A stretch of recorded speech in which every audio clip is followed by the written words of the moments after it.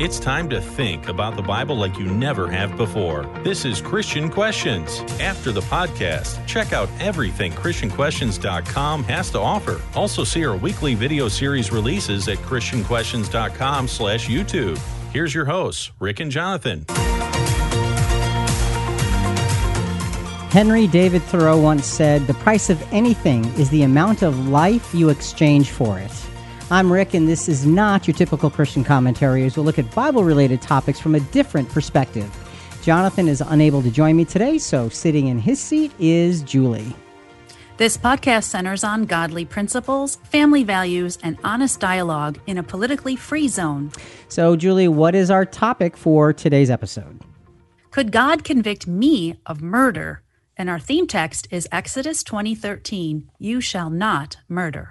Okay, pretty simple, straightforward subject. Could God convict me of murder? So coming up in today's podcast, Jesus said that speaking disrespectfully about others is akin to murder. That seems over-the-top restrictive. Is that what he really meant? We'll find out in about 15 minutes. Do you ever think about how you judge others, what thinking or emotions go into it? Is that natural process of judgment actually another way to murder in the eyes of Jesus? We'll consider this in about 30 minutes. And how do we learn to see others in a good way and do so on a regular basis? What does it take? What do we change? We'll walk through these questions in about 45 minutes, but first a little context. The first four of the Ten Commandments all have to do with humanity's relationship to God. These directives came first because of our relationship with God should always be the driving factor in our lives. The fifth commandment focuses on our relationship with our parents and is fashioned after the first four to honor and respect being paramount. You shall not murder is the sixth commandment. It's the first of the 10 commandments to focus on our relationship with all other human beings. It's a simply stated, emphatic directive that teaches us of the sacredness of human life and sets the stage for the rest of the 10 commandments. This commandment is not as simple as it sounds, and its importance cannot be overstated. Further, Jesus not only taught its importance, but he also dramatically expanded its meaning for his disciples. That's us. We will find "you shall not murder" to be a life-governing principle in every corner of our experiences. Most people are familiar with the 10 Commandments, but they don't realize how relevant they are to our Christian walk. So we've been going through each commandment on different episodes so that we don't miss any of the important lessons. Okay. And Julie, just before we start, I think it's appropriate to take a quick moment and just mention that Jonathan's not with us today on the podcast. His mom passed away at the end of last week.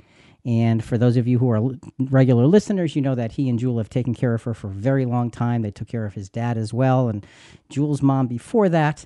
So our thoughts and prayers go out to Jonathan and Jewel and their family at this point. Yeah, sending them lots of love. Yes, hard loss, very hard loss. Okay, let's get into the subject matter. The first four commandments, they're all about how to thrive in relationship to spirituality and to who God is. So, Julie, let's go through those first four commandments from Exodus chapter 20, verses 3 to 8. We're just going to read the pertinent parts. You shall have no other gods before me, and we covered that on episode 1147. You shall not make for yourself an idol, also on episode 1147. You shall not take the name of the Lord your God in vain. We covered that in episode 1136. And remember the Sabbath day to keep it holy. We covered that in episode 1127. Okay, so those four commandments, all about honoring God and respecting God and his way and his will. The fifth commandment, as we mentioned previously, is the first step in establishing how to thrive as a physical nation. Remember, these were to Israel, in relation to one another. And where's the best place to start in relation to one another? It's with your parents. Fifth commandment, Exodus chapter 20, verse 12.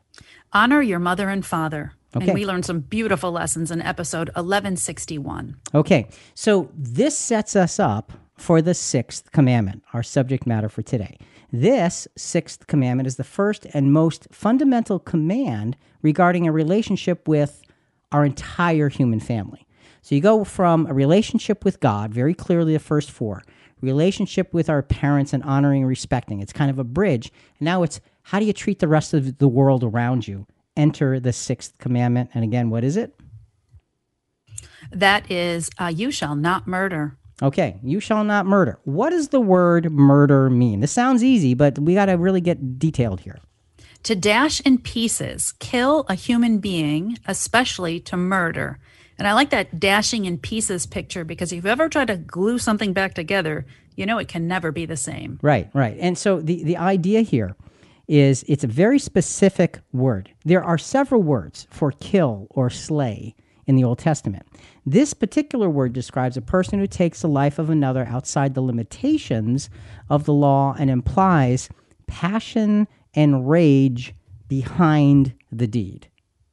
Now, I noticed you said outside the limitations of the law. You're making that distinction that the law did have some exceptions for killing, and that was like legitimate warfare, execution for serious crimes.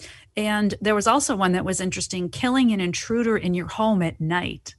But curiously, killing the intruder after sunrise was illegal.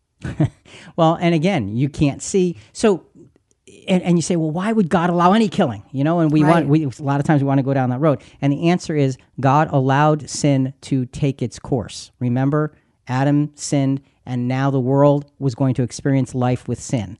Killing is part of the sinful world. God works with it to show us how bad it is. So no, we don't want to advocate any killing, but you have to understand the context of letting sin take its course. Okay, so interestingly, this you shall not murder commandment is the only commandment that's repeated in all 5 books of the Torah. Now, the Torah is the first 5 books of the Bible, okay? Genesis, Exodus, Leviticus, Numbers, and Deuteronomy. The first use of, or the first expression of this you shall not murder commandment is after Noah and his family get out of the ark. Remember Noah and the ark, and everything's destroyed, and now they're out of the ark, and this is one of the very first things God says to them. This is Genesis 9:6. Whoever sheds man's blood, by man his blood shall be shed, for in the image of God he made man. So you've got, don't be killing other people or it will cost you your life. Why? Because man is made in God's image. Then, of course, we have Exodus 20:13. You already read it. What does it say? You shall not murder. Now let's go to Leviticus 24:17. If a man takes the life of any human being, he shall surely be put to death. Okay, so in Leviticus, it says it in slightly different words, but it's the same commandment. Numbers, same thing. Numbers 35:30. If anyone kills a person, the murderer shall be put to death at the evidence of witnesses, but no person shall be put to death on the testimony of one witness. So you see, there are restrictions, but the you shall not murder comes up again. Genesis, Exodus, Leviticus, Numbers, and then in Deuteronomy 5:17, it's a restating of that commandment. You shall not murder. So why is this so important? Julie, I think it's testifying to the sacredness of human life as a direct creation of God. That's the way God expresses it to Noah, created in my image. You have to pay attention to that. It's a warning against acting upon one's own passion, rage, and sense of personal retribution. And we need to be careful. The Old Testament, the law, gives us a sense of justice. Justice should be served, but it should not be serving our personal retribution. We should be serving the justice of the law instead. That's one of the big lessons, I think, from the Hebrew Scriptures in relation to you shall not murder.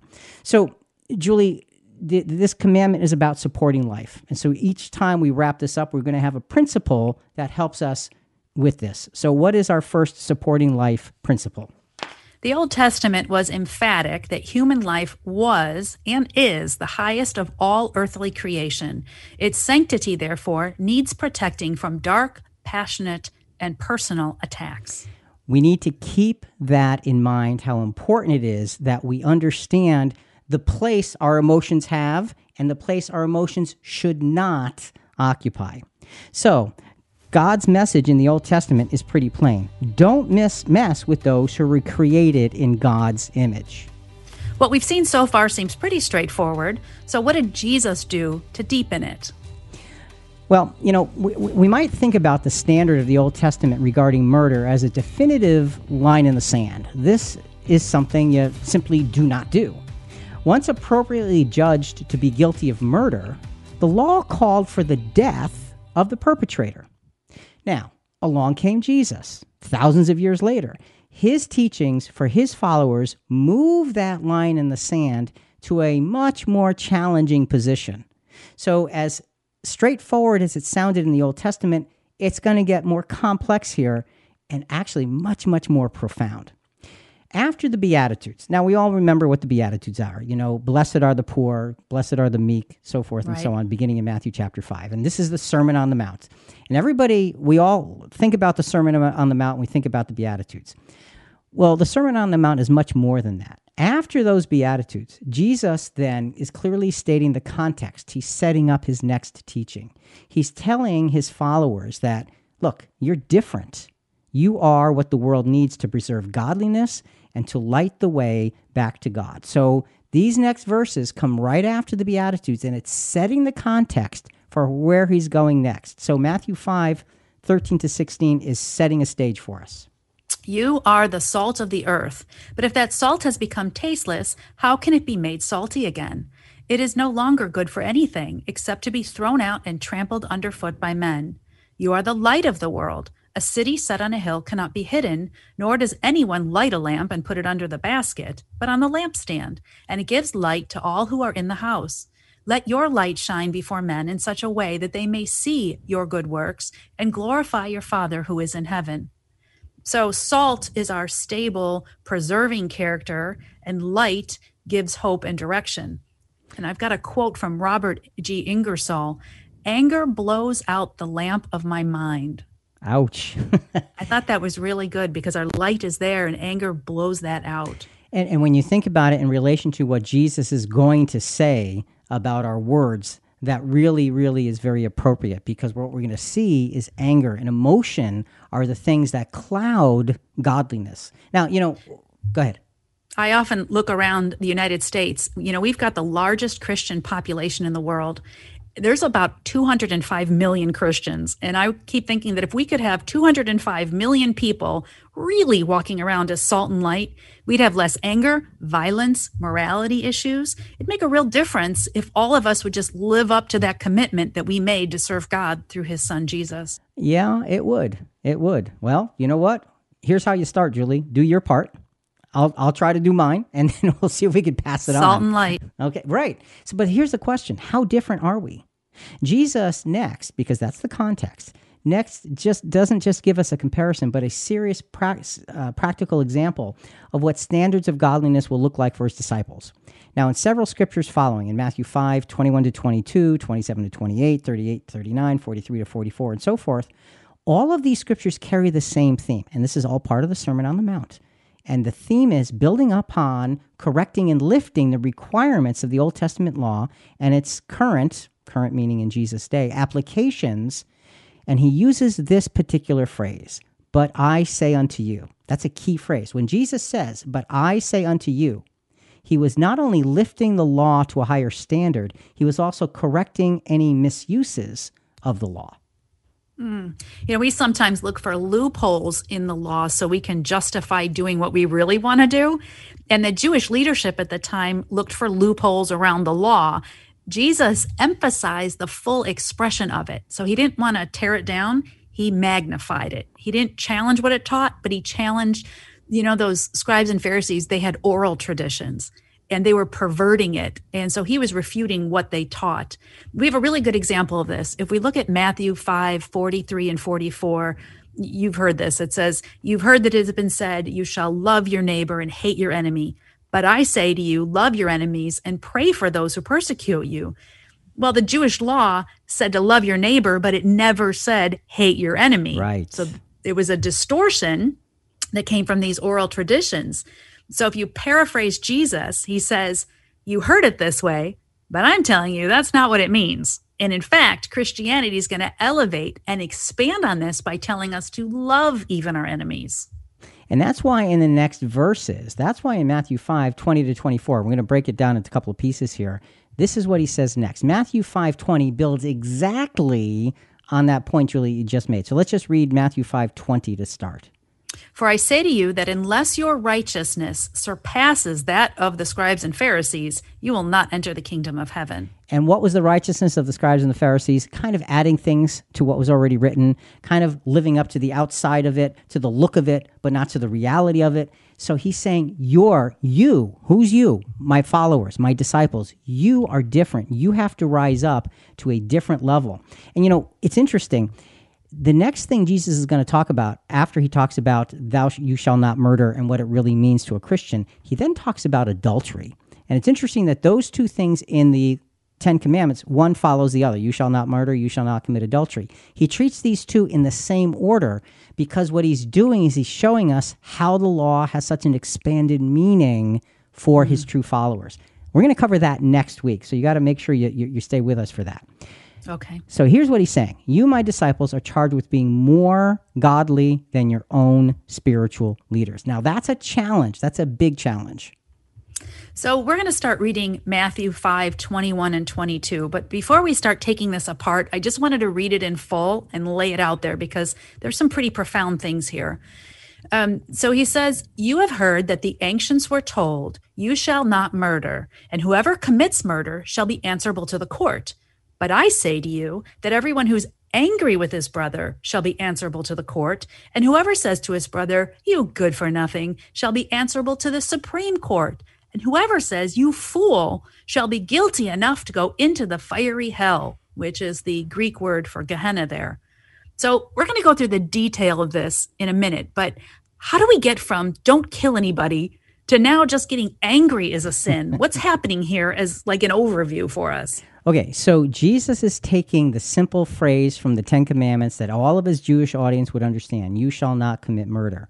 And he's saying, I'm telling you that there's much more to it. If you are following me, I am telling you that there are things that you need to pay attention to because it's not just the act of murdering, of snuffing out another's life that's important. It's the thought, it's the judgment, it's everything that's inside of you that can feed such an end result. That's the important thing. So Jesus is saying it's not just about the act. It's about your thinking and your emotions. And even if your emotions are not, you're not the murderous type, he's still saying you've got to be careful about what goes on inside of your own head. That's what Jesus is going to begin to address here. Okay.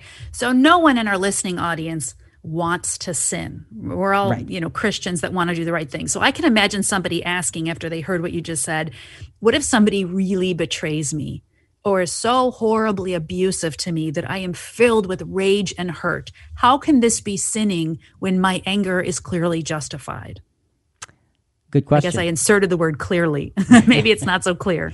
But, we get into experiences where we have justifiable anger. And it's not so much that you're angry and it's not justified. It's what is that anger pointed at? What is that anger looking for?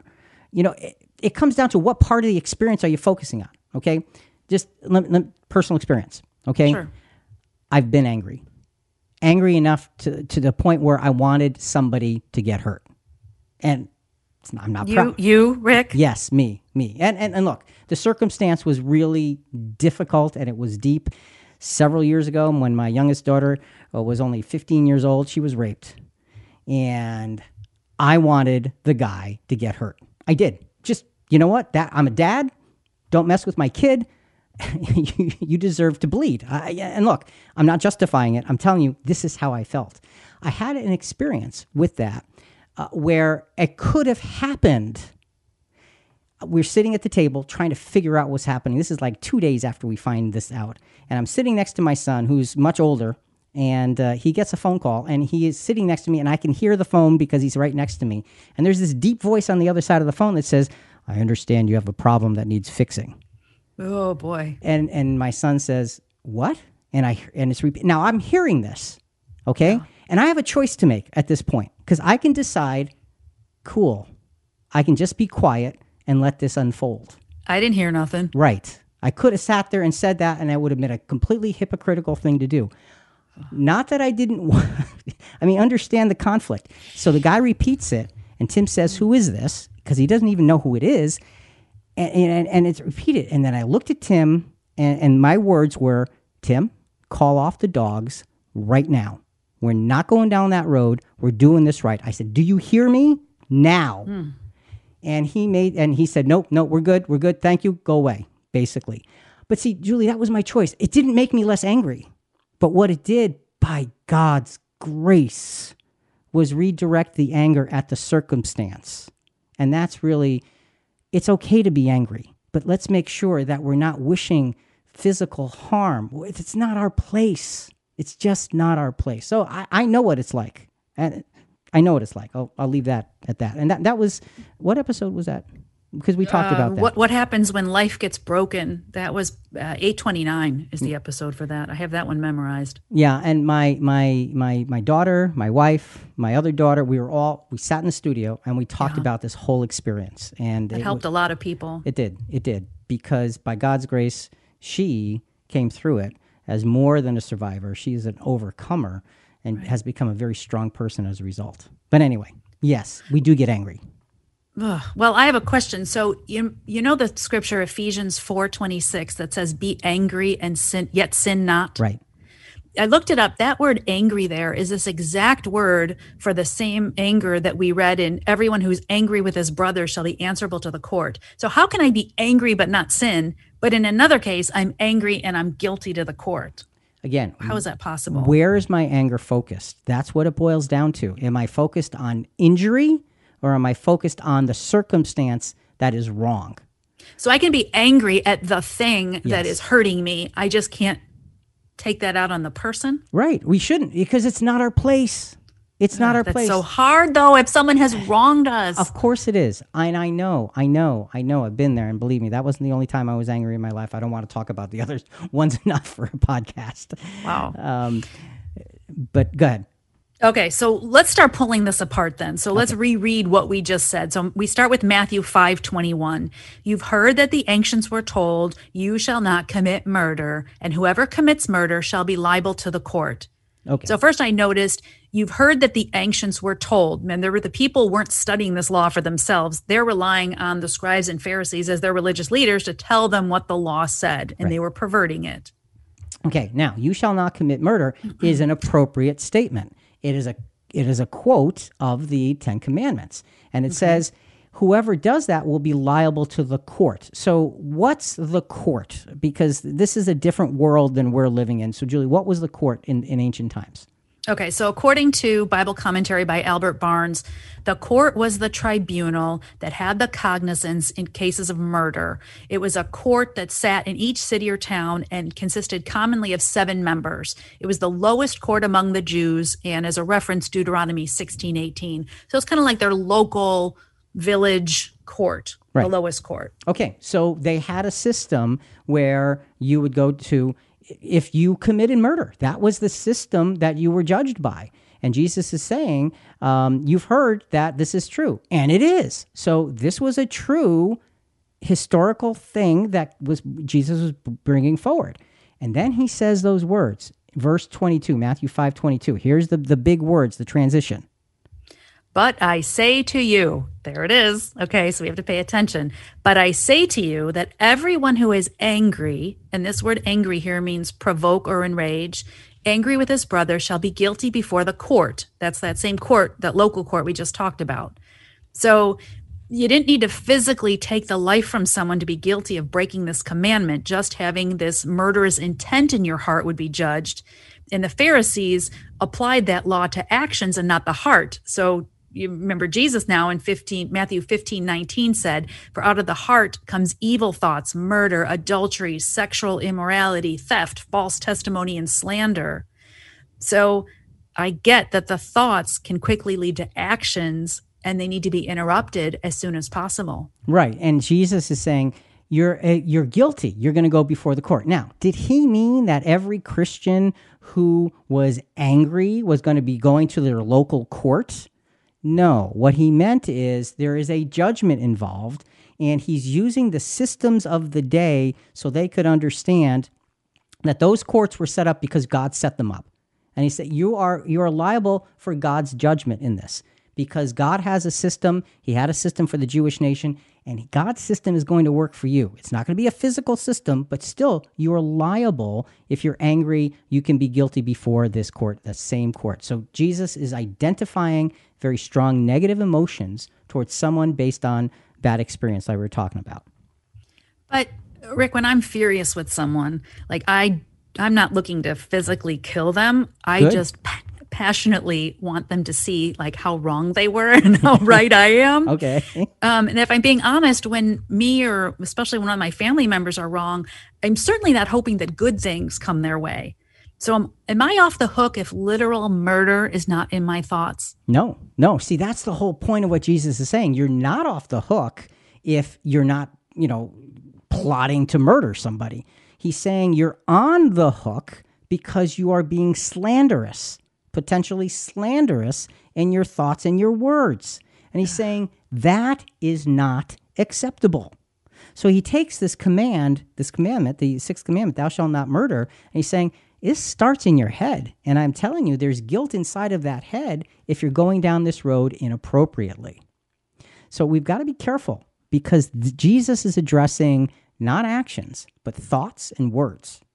This is a big, big thing. So let's go further. Matthew 5:22, the next part of that verse. Okay, and whoever says to his brother, you good for nothing, shall be guilty before the Supreme Court. And I did want to read that in the King James because we may be more familiar. And whosoever shall say to his brother, Raka, shall be in danger of the council. Okay, what does Raka mean? Well, again, according to Albert Barnes, it's a Syriac word. It's expressive of great contempt. It comes from a verb that means to be empty, vain, and hence it's a word of contempt, denotes senseless, stupid, shallow brains. I love that. When is the last time you called someone shallow brains? Don't, because that would be a sin. Right. Thank you very much. I'm learning already. Good learning. Raka has an arrogant feel to it. It's degrading. It's disrespectful. And it's interesting. This is one of those words that's found in the Bible only once, and it's right here. And its root word means to spit. And you think about spitting, especially in those times, and now, when you spit on someone, that is just a disgrace. And Jesus is saying, don't be disgraceful in your words to others. That's what he's saying.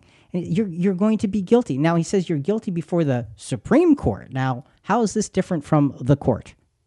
Okay, so the Supreme Court was what they called the Great Sanhedrin, and they met at the temple in Jerusalem. There's only one of these. They would hear these appeals that were decided from the lesser courts, like our Supreme Court in the United States. So you're familiar with the Sanhedrin because Jesus went before them during his trials before he was crucified. Okay, so this is a bigger deal. So being angry with your brother puts you in a position to be judged by God. Being disrespectful like this with that spitting kind of insulting approach says the judgment from God is even higher. It's something that's even more serious. So now think about it again. Jesus isn't saying every Christian is going to end up going before some Sanhedrin somewhere. He's talking to the Jewish society of his day using the systems that they understood to make his point. He quantified the seriousness of anger and rage against your brother in terms of their own legal system. But what he's saying is, God is watching, he's hearing, he's realizing, he's absorbing your thoughts and your words, and they mean something, and you have to be really, really careful with that. So, here's the thing. Julie, pop quiz. Uh-oh. Did Jesus ever get angry? Okay, let's see. Yes, when he drove the money changers out from the temple. I think that was in Matthew. Yes, and he was really angry. He turned the tables over, and he's yelling, and he's all this, and he'd say, we're saying don't get angry, but what was he angry about? He said, you've taken the sacredness, I'm paraphrasing, the sacredness of my Father's house, and you've made it into a den of thieves. He was angry at what they did. He stopped the wrongdoing of desecrating the temple for illicit gain. That's what he was angry at. And he didn't ruin their livelihood. He just made them leave. He made them have to stop it. Right. He stopped it. Right. Was he ever angry any other time? Well, I know he called the scribes and Pharisees hypocrites, so I think he was angry at them quite often. Yeah, and that was near the end of his ministry. That was in Matthew 23. And what he's saying to them is, you're hypocrites because you are misrepresenting the word of God. So is he picking on the people, or is he picking on what they did and the misrepresentation of God Almighty? Mm-hmm. See, his anger was focused on righteousness. Not on the person, but on righteousness. That's how anger needs to be expressed. So that's a good example for us. Right. We do have two CQ Kids videos. One is called, Did Jesus Ever Get Angry? And there's a second, What Was the Purpose of the Law? So you can find that at christianquestions.com/YouTube. Okay. All right. So now let's finish up Matthew 5, verse 22. And whoever says, you fool, shall be guilty enough to go into the fiery hell. And again, that's the word for Gehenna. Okay, we'll get to that in a moment. So now you go from Raka, we talked about that stupid shallow brains thing, spitting, to Sorry, I thou. don't mean to laugh, but shallow brains is funny. Okay, to thou fool. What does this mean? This term expressed more than want of wisdom. It was expressive of the highest guilt. And it was commonly used, according to Barnes' commentary, to denote those who were idolaters and those who were guilty of great crimes. Okay, so this is a big word, thou fool. It's not just saying, oh, you foolish person. It is those who committed great crimes. So Jesus is saying, we had better watch. We as his followers better watch what we say and what we do and what we think, because we can be guilty before God of misrepresenting others in an unholy way. So it's as if we're telling them, you are an idolater, you're such a bad person. Right. And that's not right. Right. Judgment belongs to God, not us. Okay, now just a quick word on Gehenna. Guilty of, the King James Version says, the fire of hell or hellfire or something. Gehenna was the Valley of Hinnom. It's a valley that's outside of Jerusalem where in long past generations, children were sacrificed hideously to an idolatrous god. The hideousness of these actions made the valley become a garbage dump where the dead bodies of particularly heinous criminals were thrown into instead of being buried. So what happened here in Gehenna, because it was a place where you disposed of the bodies of horrible criminals, it became the idea that somebody in that circumstance was guilty enough to be disgraced in their life, and then guilty enough to be disgraced in their death, because it was really disgraceful to not be buried as a Jewish person. And when I was in Israel, we drove by that valley of Gehenna. It's very peaceful. It's got grass and stones. It's like this big empty field. And it's quite beautiful. Yeah, it wasn't that way then. They kept the fires burning, so everything that was there was consumed. The idea was complete consumption of everything, not any kind of pain or suffering, because nothing alive was ever thrown there. So what's Jesus' point here? For Jesus' disciples, belittling and slandering your brother is as though you ruthlessly murder them. So I do have a commentary, if that's okay. Yeah, go ahead. We have a commentary by David Gusick on this that I just really put things in order for me. We should emphasize that Jesus is not saying that anger is as bad as murder. It is profoundly morally confused to think that someone who shouts at another person in anger has sinned as badly as someone who murders another person in anger. Jesus emphasized that the law condemns both, without saying that the law says they are the same things. The laws of the people could only deal with the outward act of murder, but Jesus declared that his followers understood that God's morality addressed not only end, but also the beginning of murder. End quote. And that's where this starts to make sense to me, and that murder is not just that split-second act, but it's the process. And that process starts with anger. Nip that in the bud, and you've avoided more sin and heartache. And then So you take those thoughts, and now you look at the next verses in Matthew chapter 5, because these verses 23 and 24 give a kind of a practical example of how to nip those things in the bud. So let's go to Matthew 5, 23 and 24. Therefore, if you're presenting your offering at the altar, and there remember that your brother has something against you, leave your offering there before the altar and go. First be reconciled to your brother, then come and present your offering. Okay, so let me paraphrase this. We're going to give you a Rick paraphrase on this. Therefore, do not be content with outwardly serving God while you are not in harmony with your brother. Instead, approach him Work to make things right, and then you will be living your dedication to God instead of just making a presentation to God that looks good. It's a matter of living it, not just saying it or acting it. And this comes back to the beginning where Jesus said, your righteousness has to be better than the scribes and the Pharisees. He's making the point with our words and the way we treat others and saying, it's just like murder. You don't want to go down that road. So, Julie, wrapping this up, the supporting life principle for all of this discussion is what? Jesus' teaching was to avoid murder by living the principles of godliness in all ways at all times. Unchecked, disrespect for our brother can and will escalate. The results are disastrous as we may end up murdering their reputation in front of others. Got to be careful of things like this. See, Jesus is really teaching us to take giant steps. Don't even mentally mess with those created in God's image. What does Jesus' teaching regarding you shall not murder mean for us in a very practical sense? Okay, it's one thing to read and think about what Jesus taught, and another thing entirely to do the work. The bottom line of his teaching on murder is this. If we let a murderous attitude begin in our hearts and minds, we are giving ourselves permission to engage in that murder. Destroying someone's character with conclusions or words is a serious sin. It's a serious sin. So, the murder of others' characters, where does it start? It always begins, folks, for us, it always begins with how we feel. Oh, I love this quote. Benjamin Franklin, he said, anger is never without reason, but seldom with a good one. How true. Yeah. And you know what? From the feelings that we have, those feelings develop judgments that support these feelings but are often untrue or skewed. Later in the Sermon on the Mount, Jesus addresses this. Now, we're going to jump down to Matthew 7, but realize this is still the Sermon on the Mount, so you had all of Matthew 5, all of Matthew 6. And the context before Matthew 7, 1-4, which is about judging.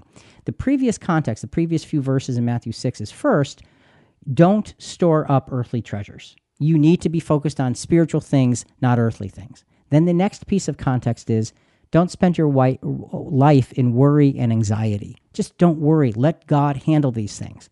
And now the next piece of context that we're going to be dealing with is don't judge. So, Julie, Matthew 7, let's just start with verse 1. Do not judge so that you will not be judged. What does it mean to judge? To distinguish, that is to decide, by implication, to try, condemn, or punish. Okay, so the implication of this scripture is that Jesus is addressing our emotion-based judgment of others as being unfair. See, this word for judge can be very forthright and righteous, or it can be kind of skewed. And we take the skewed meaning because the previous context, we're talking about the skewed perspectives of imperfect humanity. So we can see he's following a pattern. Always read the words in context. It makes sense. So he's saying your skewed judgments of one another are off. And here's what happens. Let's go to Matthew 7:2. For in the way you judge, you will be judged, and by your standard of measure, it will be measured to you. Okay, so here, this is a simple equation. If we are considerate and factual in our judgment, we can expect God's grace and mercy upon us. Okay, considerate and factual equals God's grace and mercy. If we are emotional and biased in our judgment, then we can expect God's righteous anger.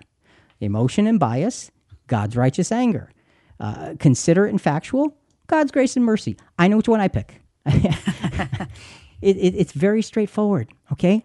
The way we judge, we will be judged. So we are determining how God is going to look at us. Think about this. This is big stuff. Jesus now reveals that the kind of judgment we give is based, and here's an important thing, it's based on what we're looking for. Let's go to Matthew chapter 7, verses 3 and 4. Why do you look at the speck that's in your brother's eye, but do not notice the log that's in your own eye? Or how can you say to your brother, let me take the speck out of your eye, and behold, the log is in your own eye? Okay, so this really sums up the origin of slander. It's evil judgments that come from a contaminated heart. You know, you can't really see the speck unless you're looking for it. Just a quick experience from long ago. I used to work in a cabinet and countertop shop, and I started out on a production line. I ended up being the general manager. But one of the things that would happen every so often, because there's dust and sawdust and all kinds of stuff all over the place, somebody would get something in their eye. And it's a tiny speck, and it's painful, and you can't work because your eye is tearing badly. And inevitably, when it would happen, they'd come find me, because I don't know how it happened, but I became the guy that took the specks out of people's eyes. Okay. Well, and you take one of those cardboard matches, you pull it out, and the bottom of the match, not the head, but the bottom, was really good at attracting things. But I'd have to sit the guy under a light, and now he's crying, okay? His eye is tearing, and his eye is bloodshot, and I got to find this thing. And I'm looking, and I got the light. Okay, look left, look right. Okay, wait, hold it. It's there. Okay, just hold still, and then you just take it and just gently pull it out. Then you wash the eye out and go back to work. But the thing is, it was a project to find the speck. Okay. So if we are looking at the speck in our brother's eye, it means we're searching for it. I know it's there, and you can't go down that road. That's what Jesus is saying here. Mm-hmm. Of course, the principle of this speck and log story is we're setting us up for our own judgment. So knowing that God's going to use that same standard on us that we're using on our brother, are we still going to call him Raka? Will we still be careless and irreverent and disrespectful? And boy, this makes me think of social media. Me going online and trolling people or anonymously leaving comments.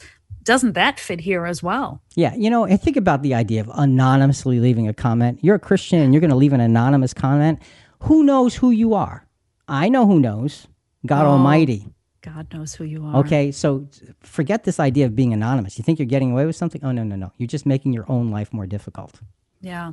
So Jesus isn't only asking us to have self-control so we don't physically or verbally lash out and do something stupid, but now we've even got to control our thoughts. This is an exceptionally high standard. The law was already impossible to keep, and only Jesus could do it. Now Jesus is making it harder. Why is this? He's making it hard. Now, this is good, because this is getting back exactly to the beginning, to the whole reason. Why does Jesus do this? Well, remember, you shall not murder is elevated to the high status of, who's Jesus talking to in the Sermon on the Mount? His followers, his disciples. So it's the status of, you are my disciples. And this is Jesus speaking. This means that you represent me. Therefore, you, my disciples, act like me, Jesus. That's why the standard is so high, because he's telling us we are his representation in the world around us. Act like it. That's sobering. It is. And that's where we need to be focused on. And that's why our words can be murderous, because Jesus understands we are representing him, Son of God, the plan of the Almighty God. That's our representation. That's our responsibility. So instead of owing others nitpicking and harsh judgment, we should focus on giving them something else. Well, what else should we give them? It's easy. Romans 13, verses 8 and 10. Owe nothing to anyone except to love one another, for he who loves his neighbor has fulfilled the law. Love does no wrong to a neighbor, therefore love is the fulfillment of the law. And who's my neighbor? Everyone's my neighbor. So even the people that I don't like or that I'm angry about. And love everyone. Love does no wrong to a neighbor.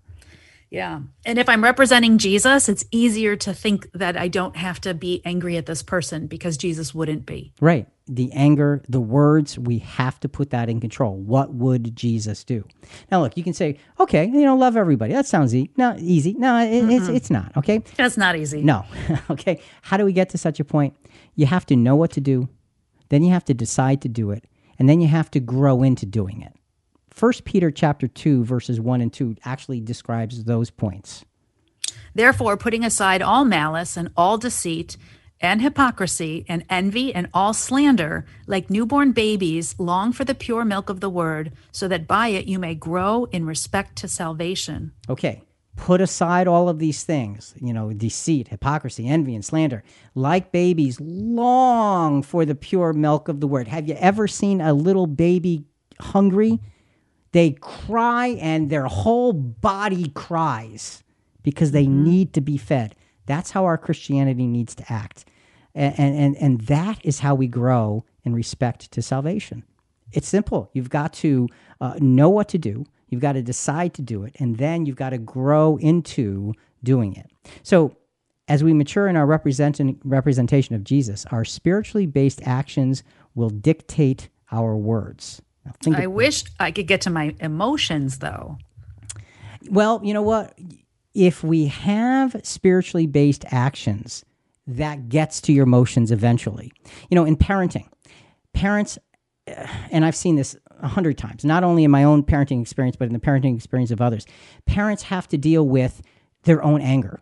And sometimes a child needs great firmness, but you have to be careful as a parent how you deliver the firmness. It has to be delivered with compassion and some grace and love. Because if you deliver firmness with anger, the child picks up the anger and says they don't like me, versus if they see the firmness in the context of, I'm never giving up on you, it comes across differently. That's how you get to your emotions. You do the right thing, and you sell out to the right thing, and you back into changing your emotions. And you learn as a parent, ideally, to take your anger and say, I don't need to be angry here. I need to be firm and loving. And I'll take out my anger some other way. That's how you do it, is you put godly actions first. Ephesians 4:25-27, and then we go to 29-32, helps us to understand this. Therefore, laying aside falsehood, speak truth, each one of you with his neighbor, for we are members of one another. Be angry, and yet do not sin. Do not let the sun go down on your anger, and do not give the devil an opportunity. See, there it is. Be angry and do not sin. It's okay to have anger, but it's not okay to sin because of it. Speak to each other from the perspective of being eternally connected, and when we do this, this crushes Satan's hold. It just crushes it. Well, when it says do not give the devil an opportunity, my perception of that human being that I'm calling names and stewing over every day, couldn't that become like my God, my idol? Mm-hmm. Because all my attention's now focused on that person. Yeah. See, and that is why our anger at the person rather than the circumstance can become so easily sinful. Because now we have idolized revenge or jealousy or frustration or hurt, whatever it is, we've idolized it. And we don't want to go there. In the next segment, we're really going to go down that road of what idolatry can do to us. So Here's what we need to do. Decide what you want your communication to look like, sound like, and accomplish. Will my communication murder or will it nourish? It's a choice. Let's go to verses 29-32 of Ephesians chapter 4. Let no unwholesome word proceed from your mouth, but only such a word as is good for edification according to the need of the moment, so that it will give grace to those who hear. Okay, pause right there. No unwholesome word comes out of my mouth. This is what Jesus taught. This is what Paul is verifying. Why? Because you want to give grace to those who hear. Verse 30. Do not grieve the Holy Spirit of God, by whom you were sealed for the day of redemption. We will grieve God's Spirit within us. His power and his influence within us is not, we're not using it appropriately. And we're grieving God by not doing the right thing with our words. Okay? And then verse 31 and 32. Let all bitterness and wrath and anger and clamor and slander be put away from you, along with the malice. Be kind to one another, tender-hearted, forgiving each other, just as God in Christ also has forgiven you. So there's all of this stuff: bitterness, wrath, anger, clamor, slander. Put it away. What does slander mean, actually, in this verse? It means vilification, especially against God. Now, vilification, I had to look that up. It means abusively disparaging speech or writing. It's used a lot in politics. You shall not murder. You shall not vilify. You shall not have bitterness and wrath and anger and clamor and slander. Let them be put away from you. Be kind and tenderhearted instead, just as God in Christ also has forgiven you. This is what we've been given. We therefore should give it to others. What's our supporting life principle to wrap this piece up? Every aspect of our discipleship depends on our daily decisions to live in accordance with godliness and the influence of God's Spirit. Our vilification or support of others is the fruitage of these daily decisions. Do I vilify or do I support? Got to ask yourself those questions. See, this is such an important aspect of understanding what our life looks like when we are actually being a Christian. We've seen what the transformation of thoughts and words look like. Now, how do we do it?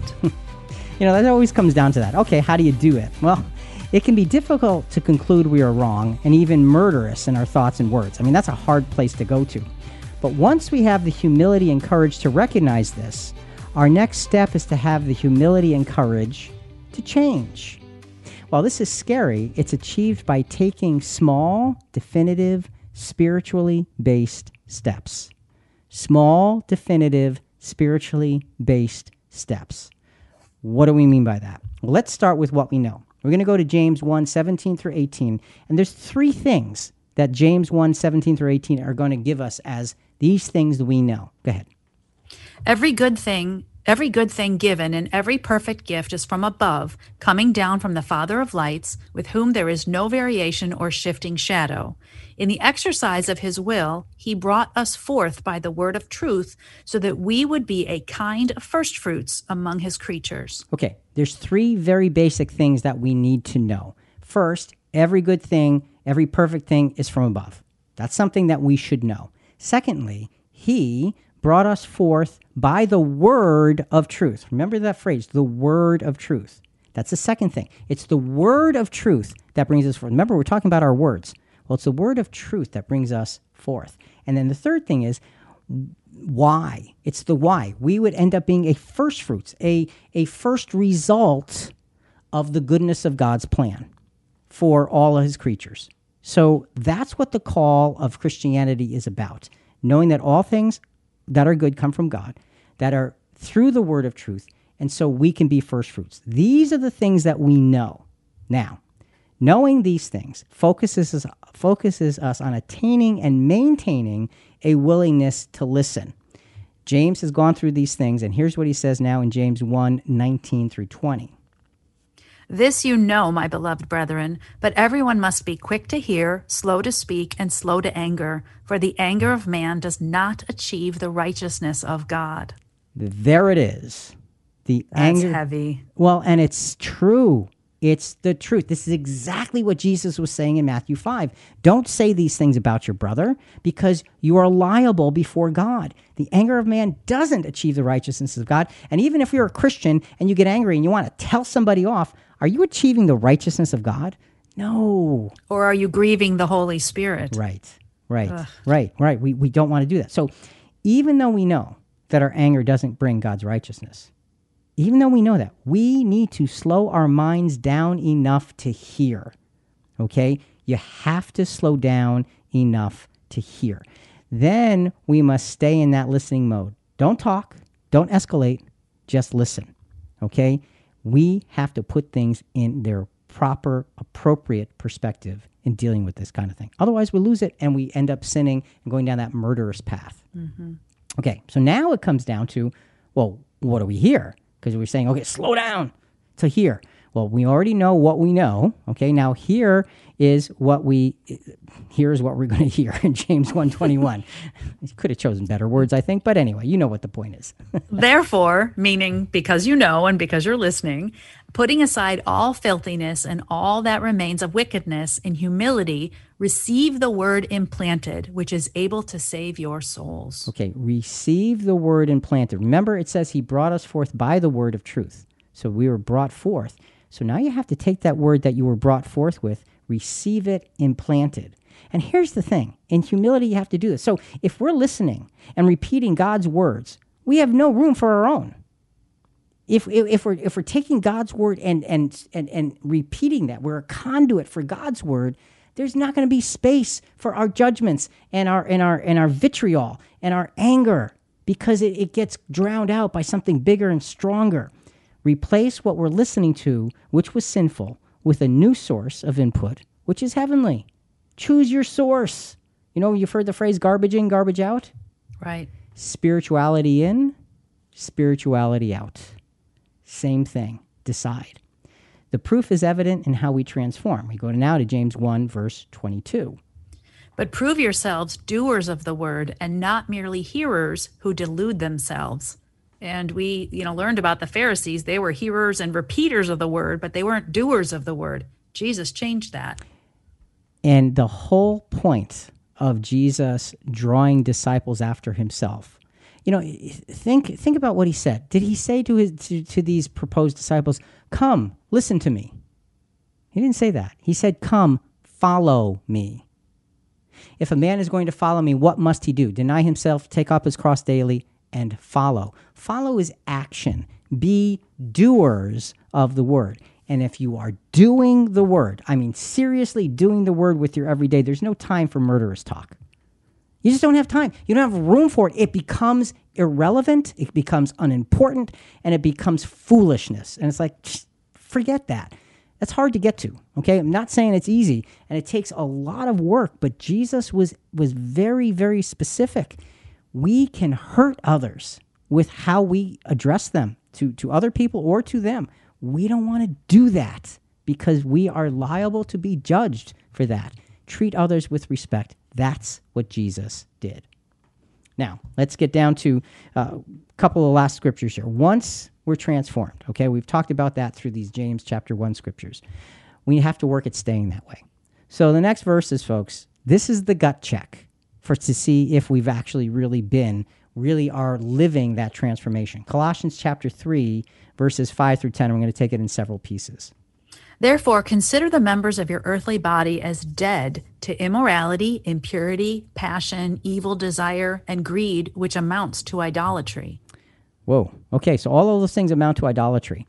Now, if you go back to the episode that we talked about, thou shalt not have any idols, any graven images. We talked about where idolatry stems from, and it comes from the heart.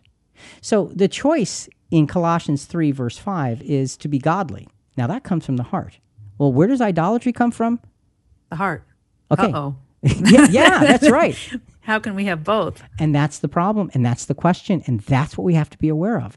Do I have both of those? And is there room for both of them? Because there's really not. Ain't enough room in this town for both of us. Oh, boy. You got to get rid of the idolatry. Which will it be? Gut check. That's what this is. Verse 6. For it is because of these things that the wrath of God will come upon the sons of disobedience. Okay, sons of disobedience are those that are idolaters. So be very clear. Idolatry brings God's anger, always has, always will. What do I choose? Do I choose godliness from the heart or idolatry from the heart? Verse 7. And in them you also once walked when you were living in them, but now you also put them all aside, anger, wrath, malice, slander, and abusive speech from your mouth. Okay, once upon a time, you were like that. And it was okay that you were like that because you didn't know better. Now you do. Jesus charged us with representing him, and that word for slander, that word for vilify is here in this verse again. This representation of Jesus requires daily renewal, daily reminders that that's what I used to be, that's not what I am. Be willing to ask yourself, did I really reject these things? This is something that might help us with rage or if we have a mean spirit, because if I agreed to represent Jesus, I need to look at why these are my reactions. Yeah. And folks, don't be afraid to look at that. Because when we look at why, and we ask that question with honesty and sincerity and with prayer, and perhaps if you have someone you can spiritually trust with fellowship, because that's important, we can get to the bottom of it and then make the changes so we don't become murderous in our speech, because Jesus was emphatic that there is judgment because of that. And then verses 9 and 10 from Colossians 3. Do not lie to one another, since you laid aside the old self with its evil practices and have put on the new self, who is being renewed to a true knowledge according to the image of the one who created him. Okay, don't lie. Okay, and you know what? It's easy to yourself. Don't lie to yourself. Well, it says no. Don't lie to one another. It says okay. To one another. And obviously that means don't lie to yourself either. But you don't pass that on. Don't neglect the truth of the difficulties that you're facing. Face them. That's what this is telling us. And this can only be accomplished if we have our heart longing for God and his blessing. And folks, if you do have your heart longing for God and his blessing, and you've got issues with your words and with slander and all of that, Bring it before God. Get some spiritual help from those you can count on spiritually. Work on it. Become accountable. And this gut check can bring you from idolatrous behavior and murderous talk to godly words.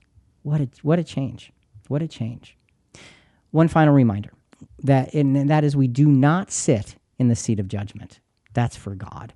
For such a seat for us, because we're imperfect, that can lead to murder. That's what Jesus said. Romans 14:10-13. But you, why do you judge your brother? Or you again, why do you regard your brother with contempt? For we all will stand before the judgment seat of God. For it is written, as I live, says the Lord, every knee shall bow to me, and every tongue shall give praise to God.